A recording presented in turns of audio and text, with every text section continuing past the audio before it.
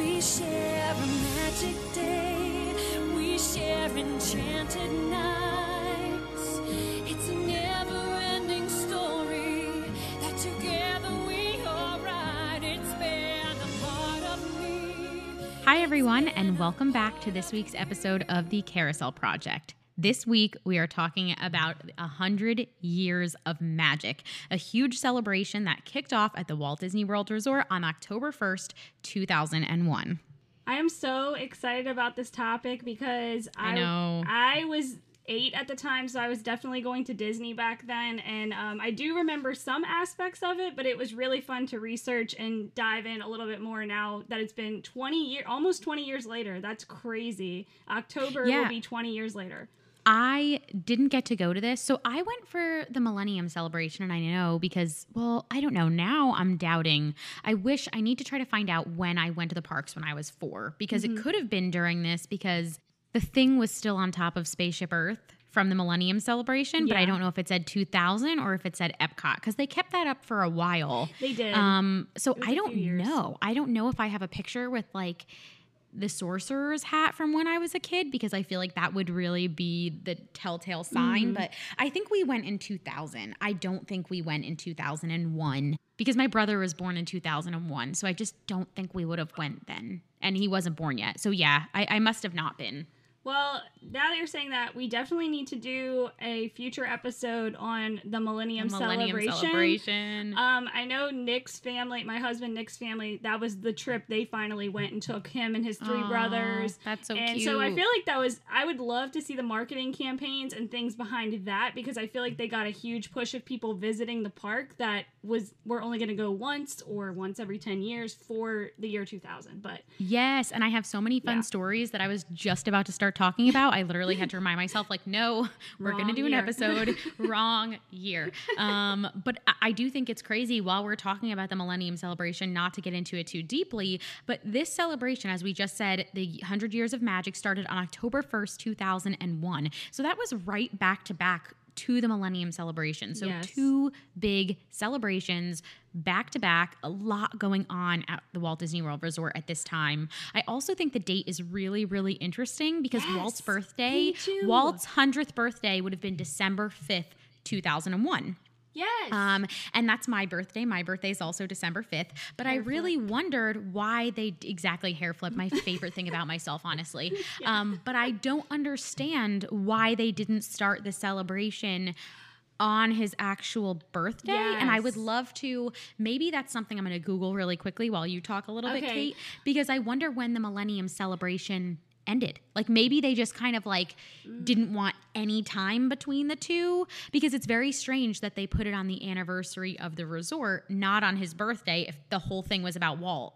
Very weird. Yeah, so for me, just speculating, I'm assuming they were like, we're going to double dip here. It's the 30th for Walt Disney World, and about 2 months later, it will be the 100th birthday of Walt Disney. Let's just start it off on October 1st. It's a good date. It's already an anniversary. But yeah, I was like you. I was assuming it was going to be December 5th that it started, not October 1st. But I think they were just kind of like trying to double dip.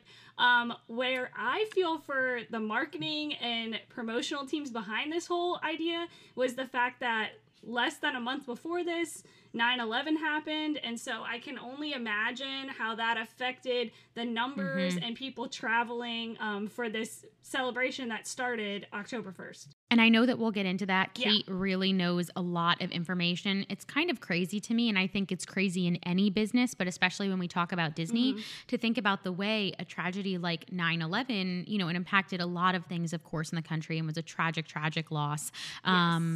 But I think it was, it's really interesting how it ended up impacting the Walt Disney World Resort, obviously travel in general, but definitely will come into play in this episode. But you're right. It definitely must have been, hey, let's start on the 30th anniversary. I didn't realize that 2001, which I should have thought is like a year ending in a 1, so it was a big anniversary.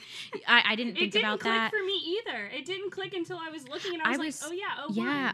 I was so stuck on it not being on Walt's birthday that I was like, why? But you're right. That would have been the 30th anniversary, and that makes a lot more sense to start then. So I definitely think you're right. But I think There's so much to talk about, guys. Like, this episode is going to be huge. Like, there is so much that went into the 100 Years of Magic.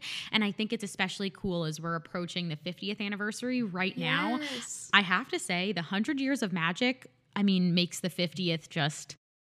there's so much. They did so much for this. Well, I'm literally getting chills thinking about the fact that we are only a few months away from this celebration existing 20 years ago, and that's just because math, 50 years is coming up. But for me, that's crazy because it doesn't seem like it was that long ago. Like 2001, I know it was 20 years ago, but it doesn't seem like that long ago. I guess because the Sorcerer's Hat hung around for so much longer after. But it's just so crazy. It doesn't seem like it was almost 2 decades ago. Yeah, I definitely think the Sorcerer's Hat, which we'll dive into, has so much of an impact. But yeah, it's really exciting. Kate and I actually go to pretty much all of the anniversaries we can together, and we just got our tickets secured. Of course, right now, who knows what this is going to exist in a few years, but with the reservation system, we both just got our reservations for October 1st, 2021. We have talked about going to the 50th anniversary together for years.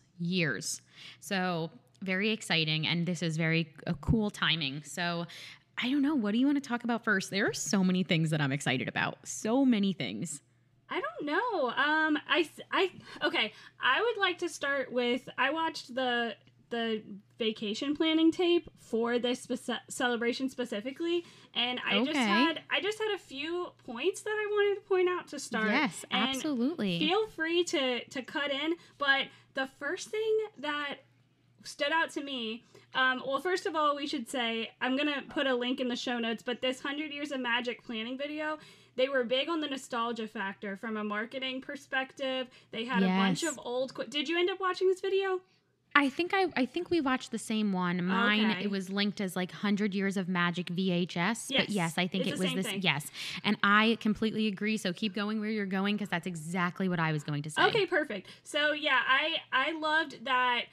From a marketing promotion standpoint, their way of pushing people with this video to plan this trip was, think about yourself going to Disney and imagine yourself bringing your kids and seeing it through their eyes for the 100 Years of Magic celebration. And they mentioned watching The Wonderful World of Disney on TV, and I was tearing up watching it, and I thought that was such a smart move to get people to plan their trips to come to the park. Now, I don't know if you picked up on this, but this was really weird for me.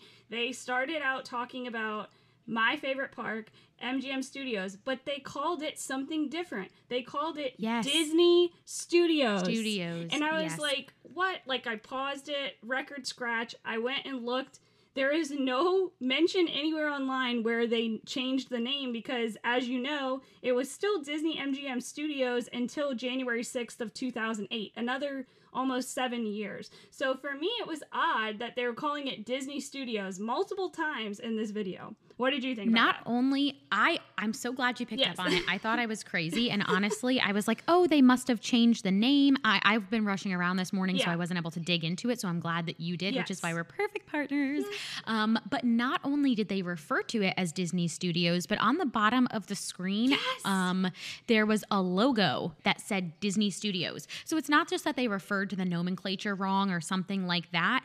There was a specific logo that said Disney Studios. Yes. And again, nomenclature with Disney is huge. Working in internal communications, working with a larger public affairs team, and just even if you go on a Disney like tour with a tour guide or anything like that, Disney nomenclature is huge. And when you work at the company, you are supposed to refer to things as what they are called. When I worked at the Castle Couture gift shop, it was Castle Couture. When you refer to a ride, even if it has a long name, you're supposed to use the entire name of that ride or land.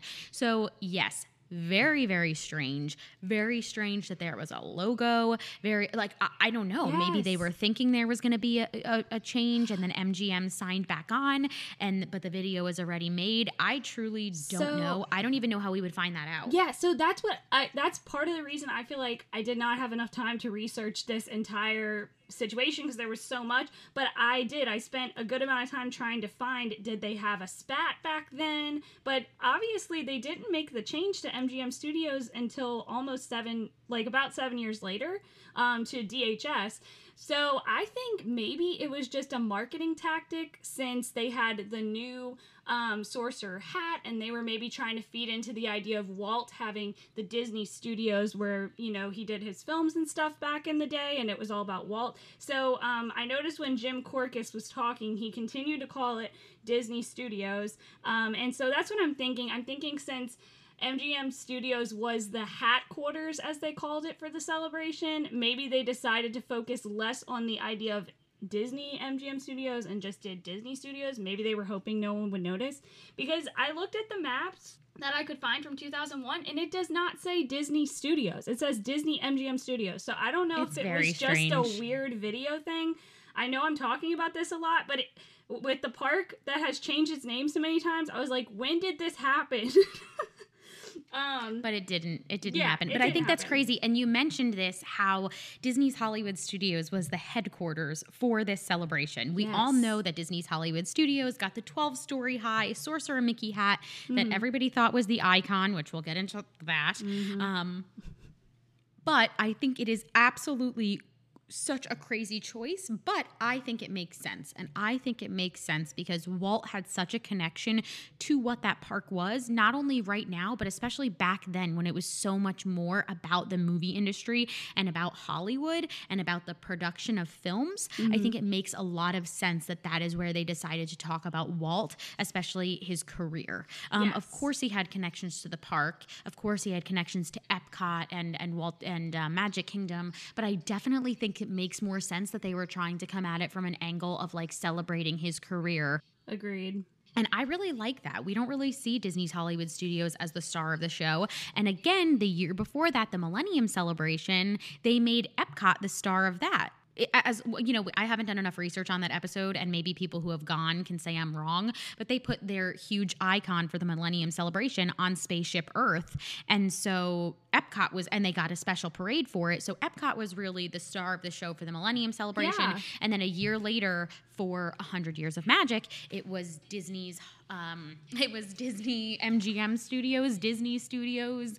Depending on who you ask. Depending on who you asked, if you asked the video. But yes, what I loved about that video is I wrote in my notes, it brings together family history, the history of family Disney trips. I love that they talked about watching Walt on Sundays. Yes, they made it very much like, remember those Sundays where you would watch Walt on TV? Because it was supposed to be, I mean, think of this. This was 20 years ago, and they were talking to people who were bringing their children, so maybe 20 to 30 years before that. So that timeline would make sense, and I think it was really smart, especially because they were trying to connect this celebration to Walt. And I remember I've read through a lot of press releases from the company, which I love because that's where you get like the most factual information.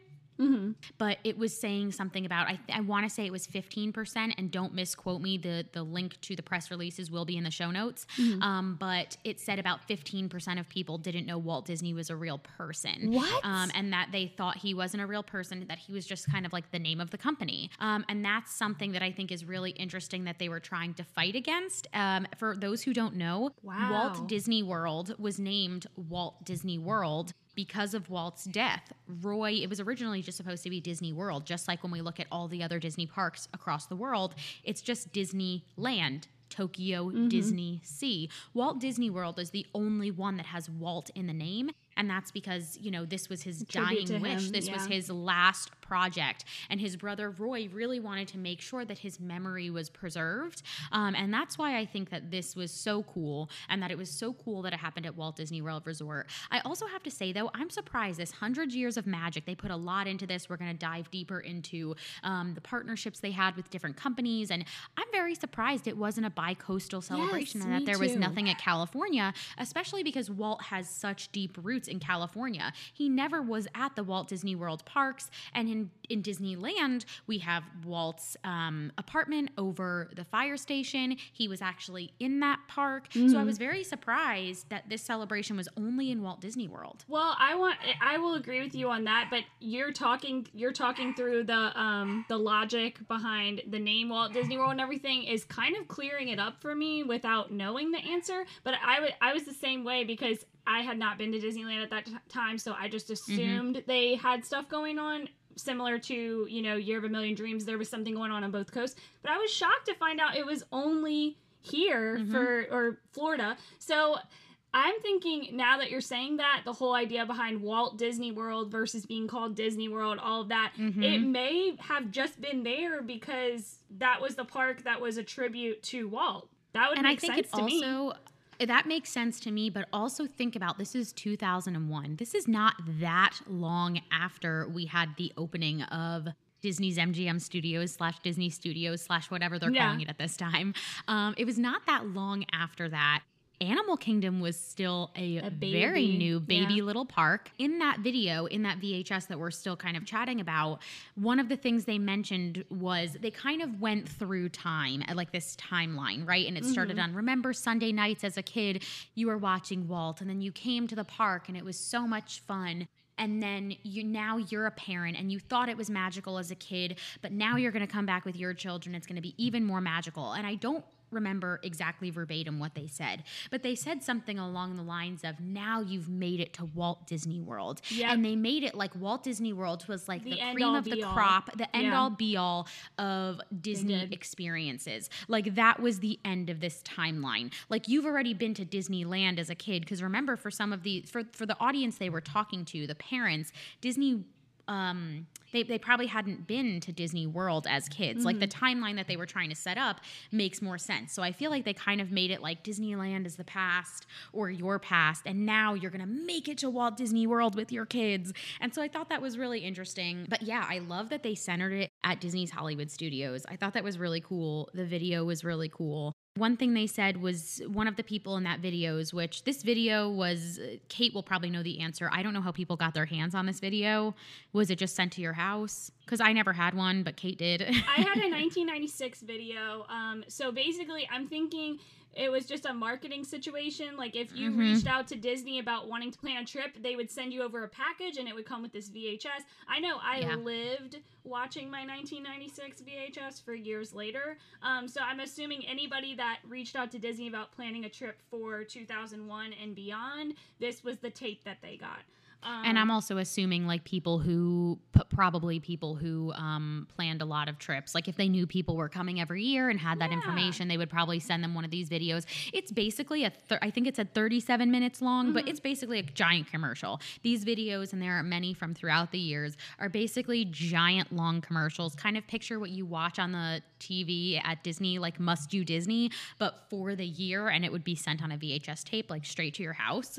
But I loved that they said that this celebration was not only celebrating Walt Disney's life, but all the lives that came after it, which I thought was really cool. Like, again, it was trying to say, like, we're celebrating Walt Disney's life, but in doing that, we're celebrating your life and your journey because of Walt, like your experiences, your family memories, the things that are important to you because of Walt Disney. And I thought that was really smart. They kept connecting it back to him. Again, as a huge Walt Disney fan, like that is how I got into Disney, was learning about Walt Disney. I love that this celebration was all about his birthday, because now in the parks, we get a pin that's released for Walt Disney Day, which again is my birthday. But normally it's released just a few days before, because I think they release pins now on Thursdays. And that's really it. Like they don't even, I wish they did a little bit more, because I'm sure there are still people who don't know that Walt Disney is a person. I mean, if they didn't in 2001, I'm assuming that 20 years later, there's maybe some people who don't. And I don't know. I wish they even did like a special dessert or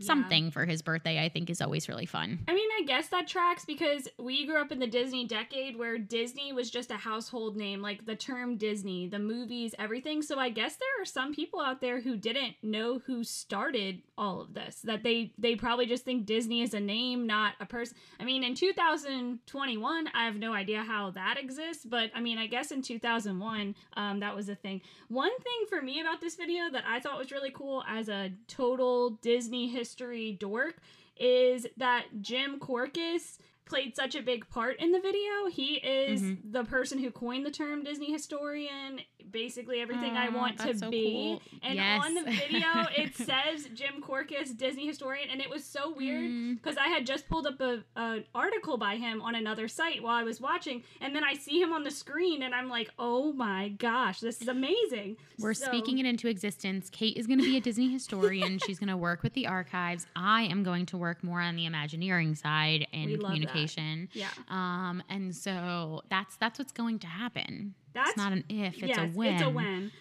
So I thought that was really cool on multiple levels that they got, in my opinion, the cream of the crop to really explain the importance and the excitement behind this celebration. Because he knows so much about the history of Disney and the parks and everything. So I loved getting his takes on what was going on in each park. And I'm sure we're going to include the link to this video in the show notes. Yeah, absolutely. So people can experience it themselves. I wanted to talk through, I think maybe the smartest thing to do is go park by park. Okay, yeah. Talking about the things that they had in them and then ending with like the cool things that were in like each park for the celebration. And, you know, we kind of jump around here. But I thought it was really interesting starting with Magic Kingdom.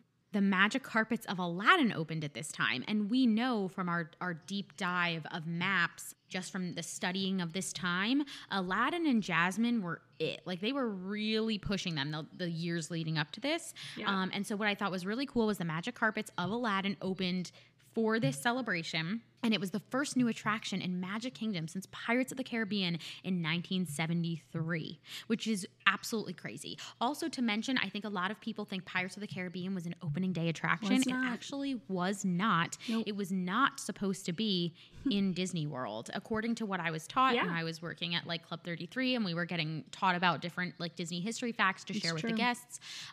It was because at Disneyland, Pirates of the Caribbean had such a great reputation that when guests started coming to Walt Disney World, they kept going up to cast members being like, where is the pirate ride?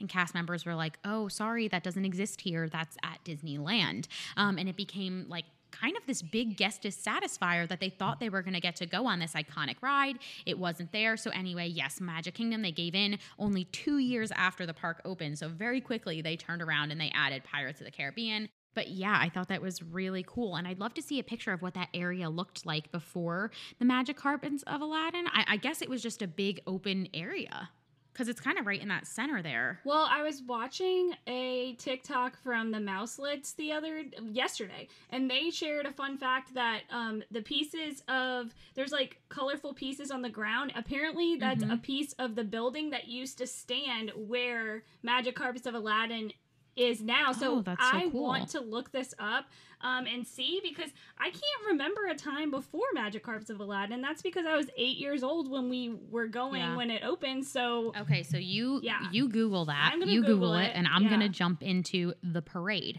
So I thought it was really cool. There was a parade in every single park, and part of the press releases from Walt Disney World was talking about Walt and parades.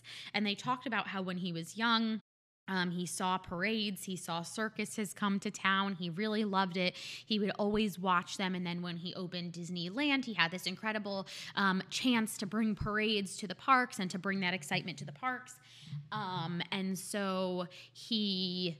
Disneyland had parades since the opening day, which we talked about in our Disneyland opening video, that there were a lot of parades that day and a lot of different things coming down Main Street. So they had a parade in every single park, which I think is so cool. And every single parade incorporated the Suite of Dreams music, which was written specifically for the celebration.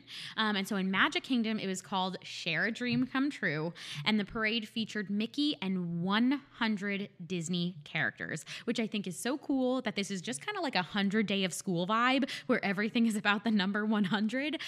They had 100 different characters in the parade, which is so cool. I would love to see 100 different characters coming down Main Street, all different kinds of characters, all kinds of like characters that we don't get to see very often, especially back in 2001. That must have been awesome. So that parade sounded absolutely incredible. And in the videos, you get to see a little bit of it. It looked just really, really cool. Okay, I'm still trying to look. I can't find something immediate. It's very hard to search for, like, what is the random building that used to be where the Magic Carpets of Aladdin are. It probably, honestly, it was probably just like a building where they probably sold like maybe like but a it's so souvenir weird to shop think of a or building, something. right? That's what I'm thinking. Like maybe just like a little souvenir hut, which it's even harder to find information about the nitty gritty of that kind of thing. But while Kate is still looking, we hear her click clacking away. I'm gonna move on to I'm going in kind of a weird order to talk about the parks based on like how much each park had, I guess. Okay. So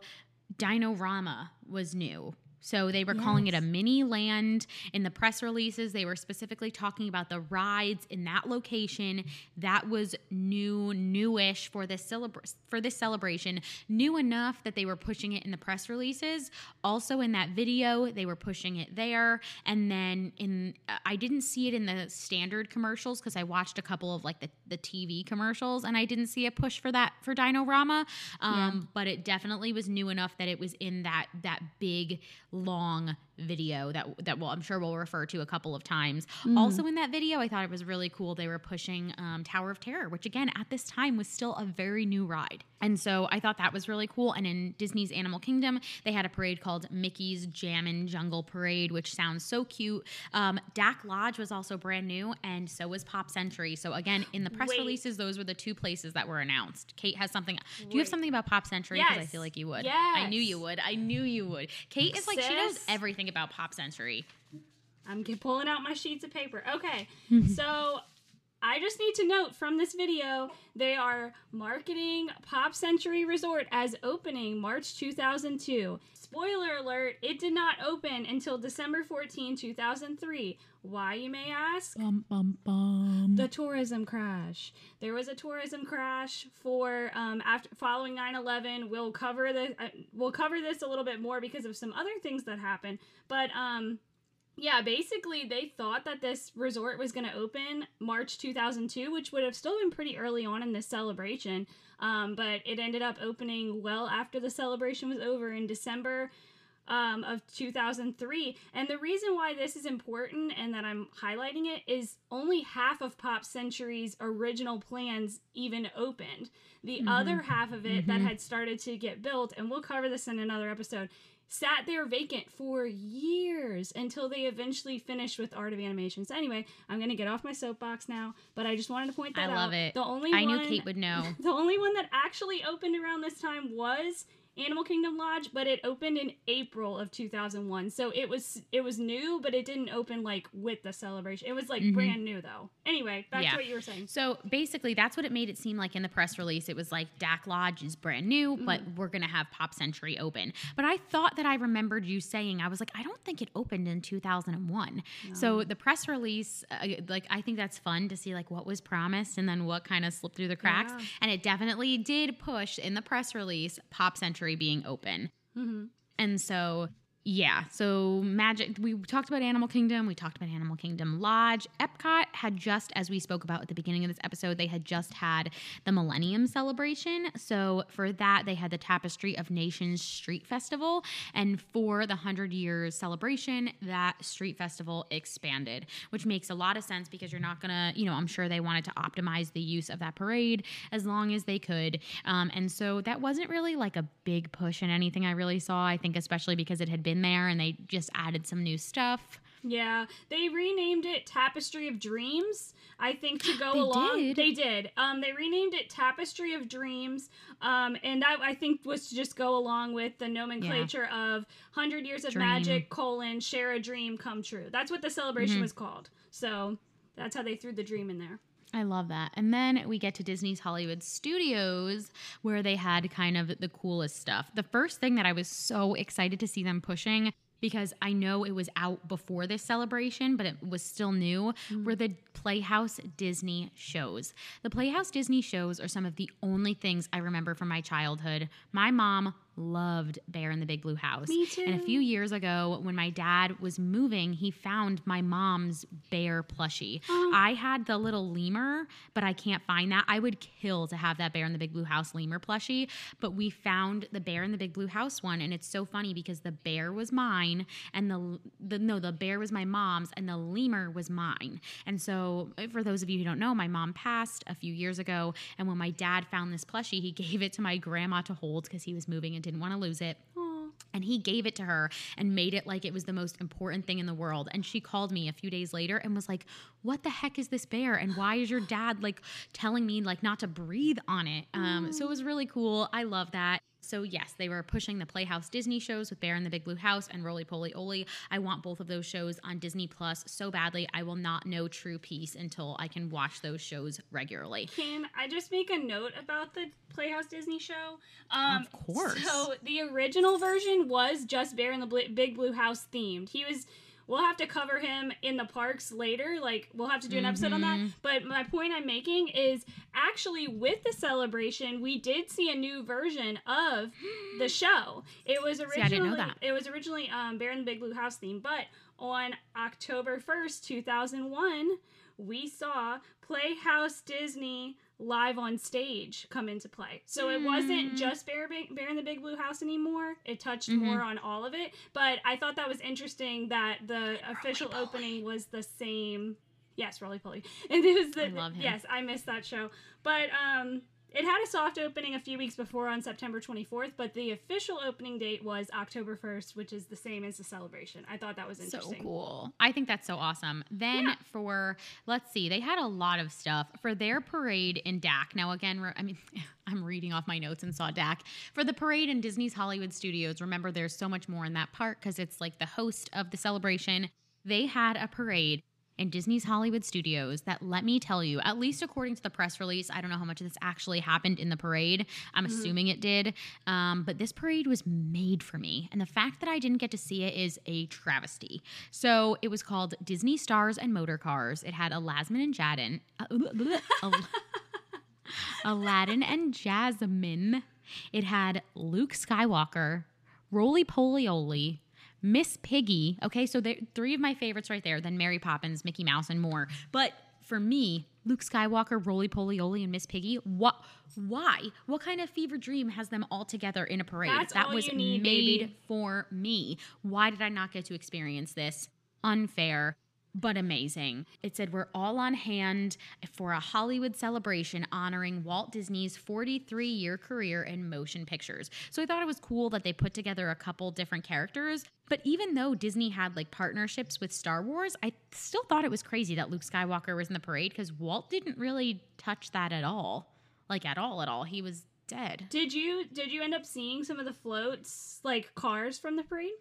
I did. I watched some of it, but I saw just like the sketches. I didn't see them actually in parade format. Well, you need to go back and look at that after the fact. There was a genie-shaped car that Aladdin and Jasmine rode in. I did see that. You know, it was really cool how they had a Bear in the Big Blue House car. That was really cool, and it has a house on the back of the car.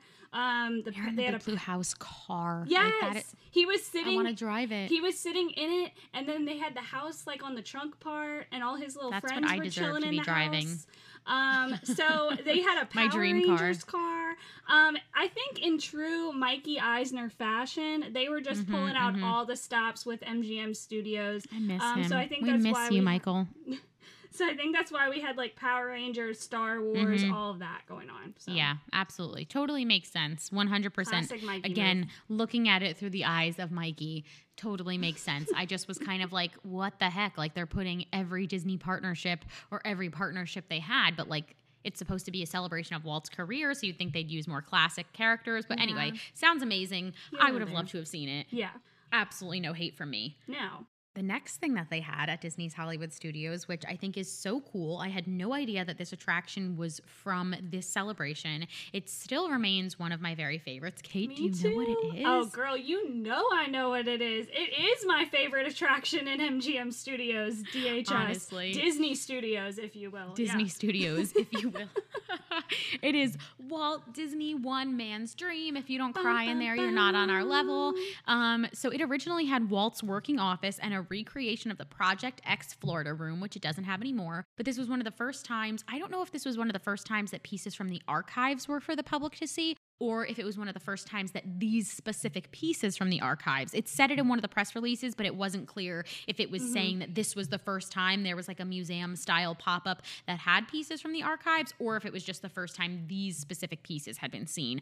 Either way, really cool. Walt Disney One Man's Dream still is a really, really cool location in Disney's Hollywood Studios. If you haven't gone to see it, like it's still there. It's still amazing. The film, I don't know if the film has changed over the years, but I'm assuming it hasn't because it is narrated by Julie Andrews, which like That's Icon. amazing. That is 100-year worthy. Well, I will say, sadly, the part before the movie is a shell of itself now. I feel like there was so much more to do on the inside of One Man's Dream when it first opened, and now it's just become kind of a commercial area for whatever new film they have going on. Anytime that I actually see One Man's Dream playing at the One Man's Dream area, I stop in and watch it again. And it's become a must-do for me if I bring somebody who isn't a huge Disney fan or only goes every 10 years or so. If they're on a trip with me, it is a requirement that we sit in and we watch One Man's Dream. And every single time they walk out with so much appreciation for Walt and what he did. And I think that's the entire point of the attraction, especially since you said 15% of people didn't know Walt Disney was a real person. It makes a lot of sense. It makes a lot of sense that they did this. Yeah. And I think it's a very cool attraction because you know what? It's the only piece of this celebration that remained here. Like, I know we had the Sorcerer's Hat for a long time, but it's remained there for 20 years. And like, okay, let's say the Sorcerer's Hat was still up today. That wouldn't give us the educational piece of this celebration. So I think it's really cool that they made something that was from this celebration that was not only lasting, but lasting in a way that it allowed us to continue celebrating the celebration and continue that goal of educating people on who Walt Disney was all these years later. And so I think that brings us to the last major thing at Hollywood Studios, which of course was the Sorcerer Mickey's hat. Oh, wait. I thought you were going to touch on the Who Wants to Be a Millionaire Play It thing. I was really expecting you to bring my God. that up, I'm so sorry. How did I forget? Oh my gosh. Kate thinks that I was going to bring this up because I was texting her earlier this morning asking her questions about freaking where I can't find it in my notes. Okay, here we go. Yes, you're right. I'm sorry. So on April 7th, 2001, Who Wants to Be a Millionaire? I loved this show as a kid. It opened as like an attraction, a game show that you could participate in at Disney Studios / Disney's MGM Studios / Disney's Hollywood Studios. It opened, you could participate in it. It kind of reminds me of like what would be the American Idol experience a few years later, kind of the same, like you get to participate in the game show.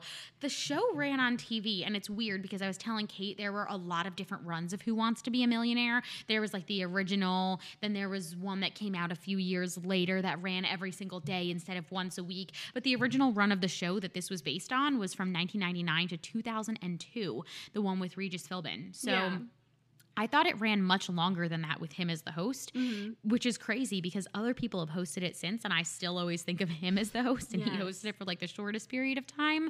But I thought this was a really cool partnership because it was one of Disney's newer subsidiaries, ABC. They hadn't owned ABC for like a super, super, super long time at this point, and this was an ABC show that was doing really, really well. People liked it, and I think it worked well with, you know, the park, bringing in the TV, the television aspect of Hollywood, allowing people to get in on that experience. And so, yeah, I thought it was really cool. Well, what I thought was really funny about this whole partnership and game show experience was that and we'll go into this when we talk about MGM Studios as a whole one day, but the one thing that MGM Studios was lacking that Universal Studios was not is that their sound stages at MGM Studios were not soundproof. So they couldn't record any shows on property while the park was running. So my mindset is 10 years after this park opened, they're still trying to find use for these sound stages that they can't use during the day. So they said,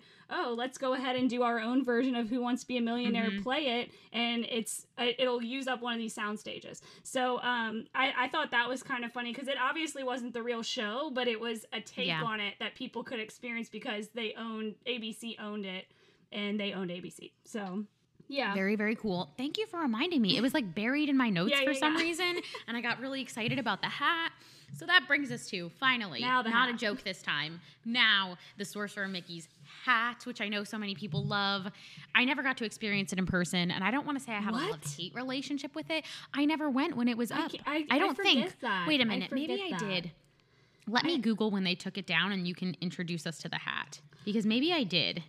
Well, for me, I love the hat because it was a part of my Disney experience for over 10 years, but MGM, Disney Studios, Disney's Hollywood Studios, depending on who you ask.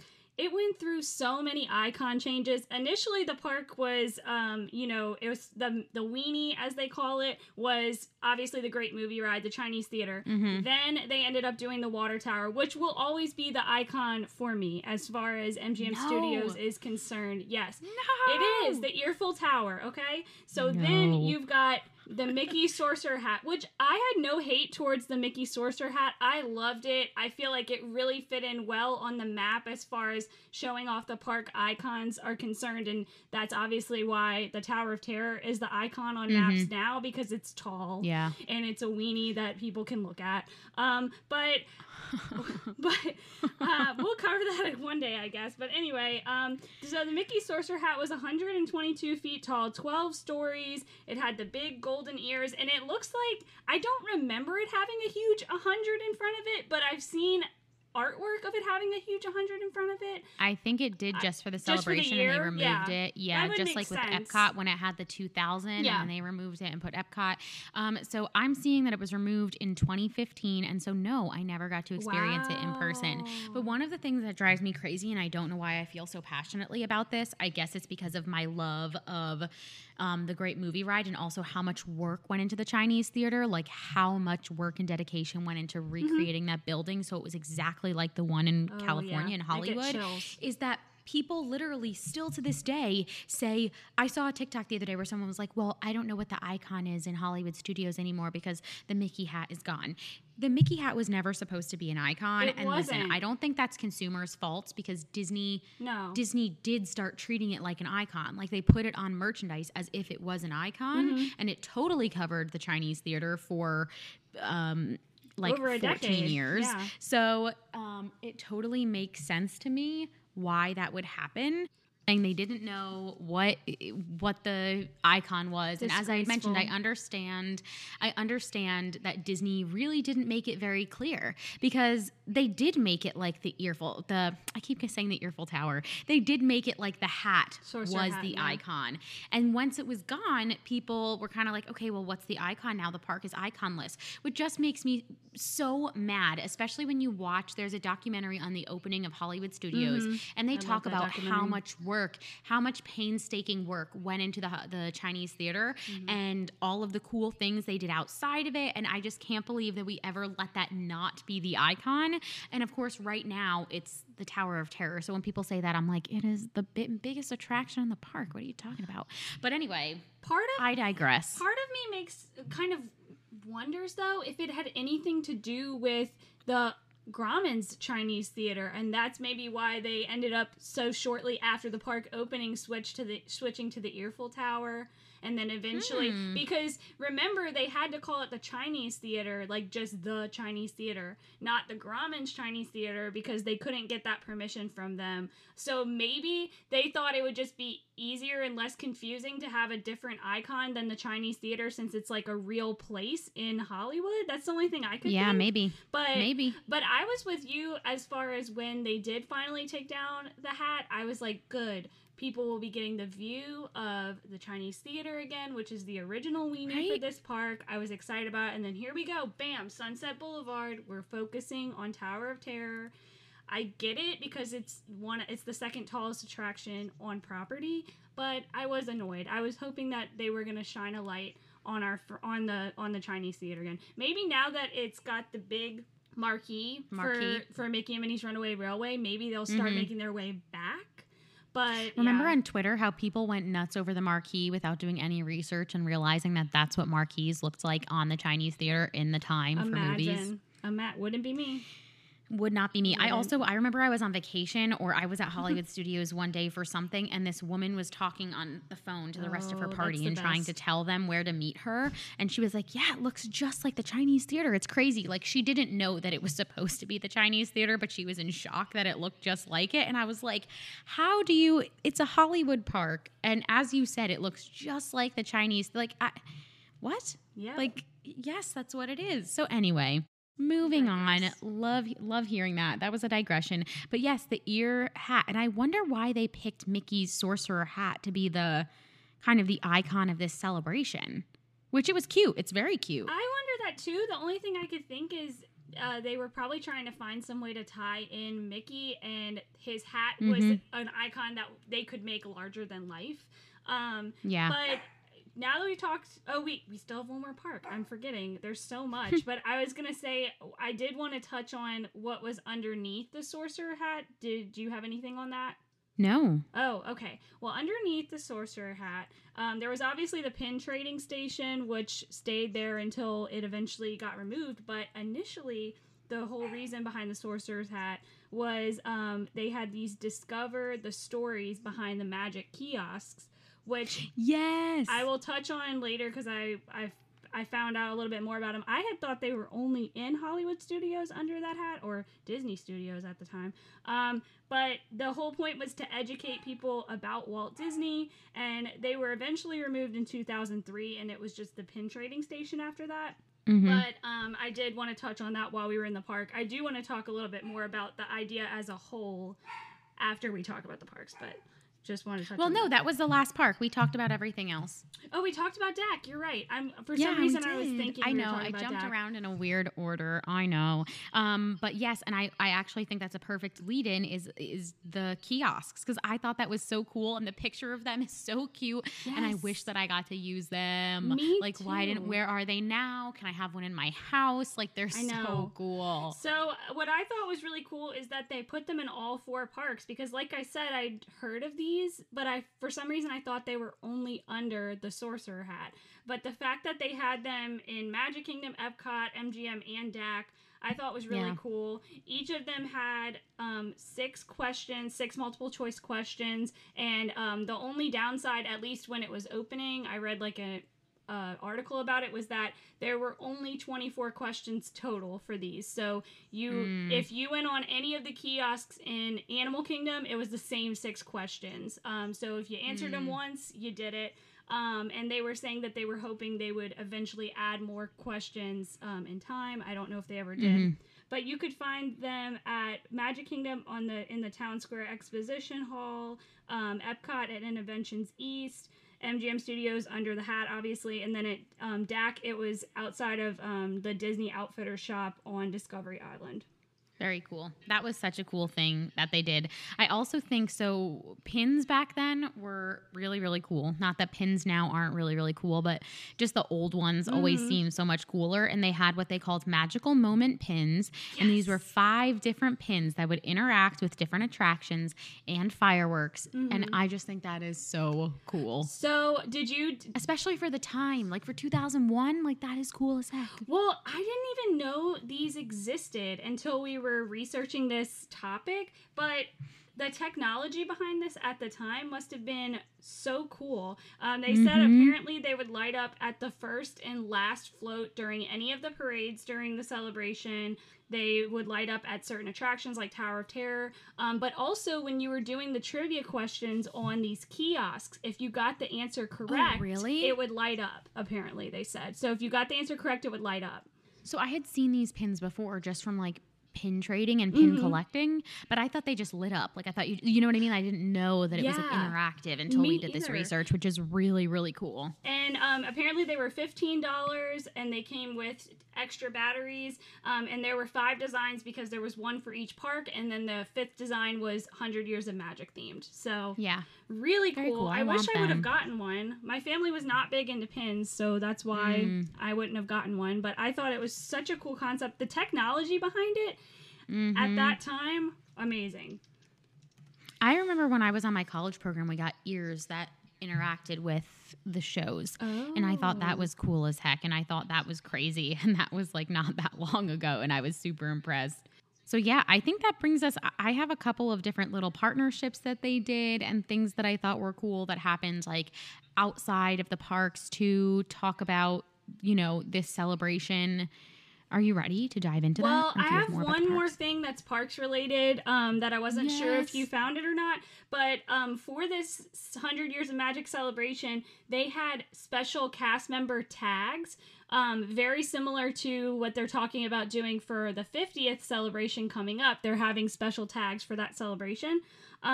So these tags, they were white and oval, but what made them special was that at the bottom, instead of having the cast members' hometowns, you were getting a personal magical memory of theirs. So it might say like 1964 World's Fair or Disney Lunchbox. Oh. So they would share like a personal Disney memory they had instead of their hometown on their name tag. I thought you would think that was fun since you're a I CM. do. Yeah. I love. It's so crazy to say that again. I love looking at old name tags, so that's really cool to see all the different cool things they've. That's really, really awesome. Yeah, That's I love so that. sweet. I love that. So, of course, of all the different partnerships, the first one I want to talk about is McDonald's, because as you know Yes. from our McDonald's episode, we loved when they partnered. And it's funny because I don't remember looking at this campaign and seeing what I found today when we did our research Oh, on really? McDonald's. I'm excited. Yeah. then. So obviously in our McDonald's episode, we talk about the glasses that they had for this celebration, and we've all seen them before, really cute. But I watched today a super sweet commercial, and it was basically kids in the McDonald's play area, and they were playing Duck, Duck, Goose, but they would say like Duck, Duck, Duck, but instead of saying Goose, they were saying a Disney character name. And it's funny because the two that they used were Mickey, or no, they just said Mouse. So it's not really a character name. So I was like, oh, okay. I was like, okay, so they're doing Duck, Duck, Mouse instead for Mickey. But then when they went around the second time, they said Quasimodo. And I was like, okay. But what I thought was really cool, and again, I did not see this when we did our initial McDonald's research, was that there was, that was a commercial for the event. And then there were 100 toys to collect. Again, very much 100 Day of School vibes, but 100 toys to collect. And each one was a different character, a Disney iconic character. And they had like special Happy Meal boxes. But I thought that was so cool. Like, think about that from a marketing perspective and what a win that must have been for McDonald's. 100 toys to collect. Yeah. Do you imagine like if you wanted all 100 toys, and you know there are people who did? Oh, yeah. It would have been me if I was 20 years older. I would have definitely wanted all of them. Like, that's crazy. I wish I could have gone back and told myself at 8 years old to get my mom to collect all 100. That's Ask for these toys. amazing. That's amazing. Isn't that cool? I So love yeah, that. I thought that was really cool with their little partnership with McDonald's. Of course, if you want to learn more about the McDonald's partnership and other things that might have been going on at this time, you can go back in our episodes, and we have an episode on the McDisney partnership. But I just thought that was really, really cool. The commercial was super cute. And yeah, I really loved that. And I know you had a really cool partnership that you found. As far as, I guess, I don't know if it's called a partnership, but I found this really weird magical special that they had. Yeah, that wouldn't really be a partnership because that's like on their own subsidiary. So Yeah. just like something a marketing push. It was really I cool. thought this was interesting.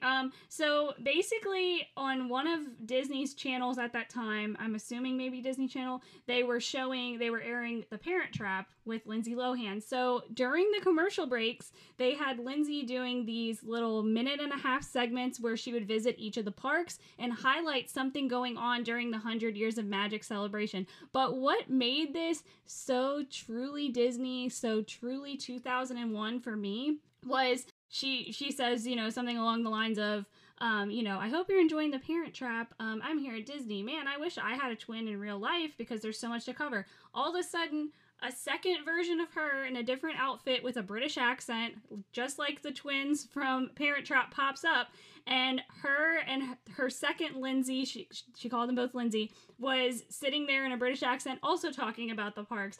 And I just thought it was fun that they tied in both the movie, which I'm sure was an exciting thing for people to be watching at that time on TV. They probably had been marketing it for a while that they were going to show it, but in between they had these fun commercial clips where she was riding all of the attractions and seeing all the shows that were the features of this celebration. They even had a Cuppy appearance. It was really cool. It was only 5 minutes total. We'll put a link to it in the show notes, but I just thought that was a really fun crossover between different Disney entities for the park celebration.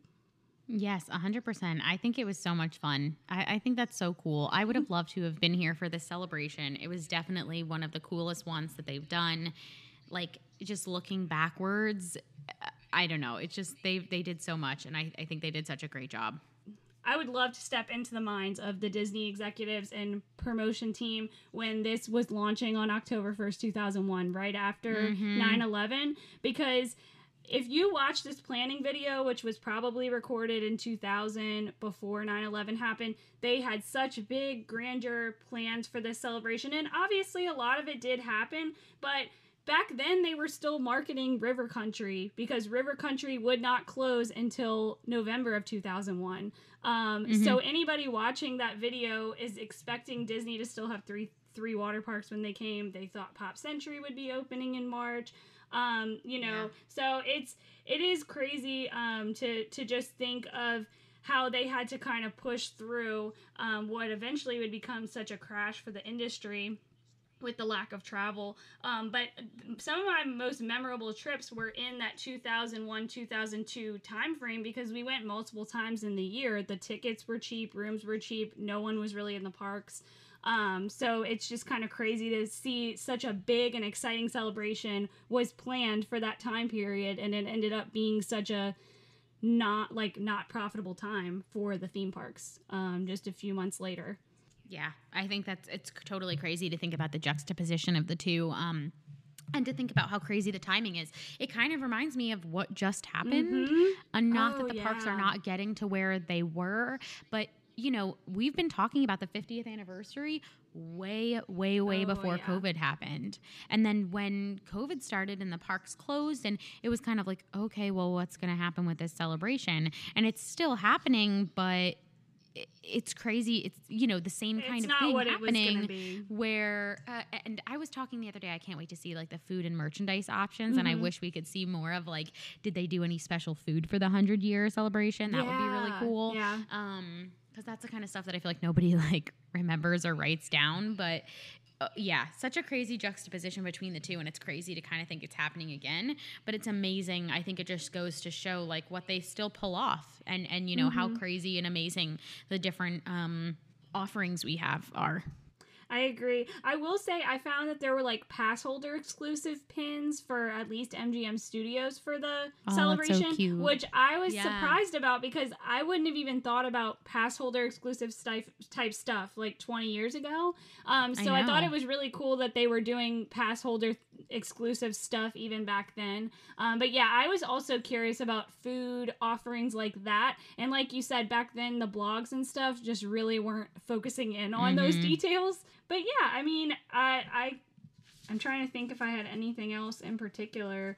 I did think it was interesting that they really pushed having a new parade of some sort for all four parks. I think that just goes to show where promotional mindset was, and maybe even the surveys that they had been getting from people who visited the parks, what they loved about the parks. I'm trying to think if I had anything else that I wanted to touch on. Did you have anything else you wanted to touch on? I mean, I think that was everything for me. There was so much just like good stuff, and it was such a cool time in the parks. I really loved learning about this week because I really didn't know how much this centered around Walt, and so that was really cool, especially as a really big Walt fan. To learn about that was just amazing. I agree. I know we've discussed having a second episode to dive more into like partnerships and stuff during this. I think that's a great idea because I would love to look more into the Share a Dream song that they were using in all the commercials. It gave me very much Time to Remember the Magic vibes, and I would love to see if we could find more information on that. There was so much with this 18-month celebration, and I really did. I enjoyed looking into it too. FastPass was still fairly new too. Apparently it only started in 1999, so I know that was a big push on the video. But yeah, I really enjoyed this. So potentially, most likely, there will be a bonus episode where we dive even further into the marketing. As you know, we kind of talked about in this whole episode, we kind of focused more on what the celebration was, and we only had a couple little tidbits about marketing and about PR, and that's really what this podcast is focused on. So be on the lookout, because we definitely will have a bonus episode for the 100 Years of Magic, which was just such an incredible celebration. So that's it for this week. Make sure if you want to come and find us, you can find us on Instagram. My name on Instagram is @JosieMaida. And I am @KateKillebrew. And then if you want to find the Carousel Project podcast on Instagram, it's called just that, Carousel Project Podcast. Thank you so much for listening. We can't wait to share a little bit more about the 100 Years of Magic. Have a great rest of your day. Bye. Bye. Join us for a year-long celebration as we remember the 100th birthday of the man who started it all.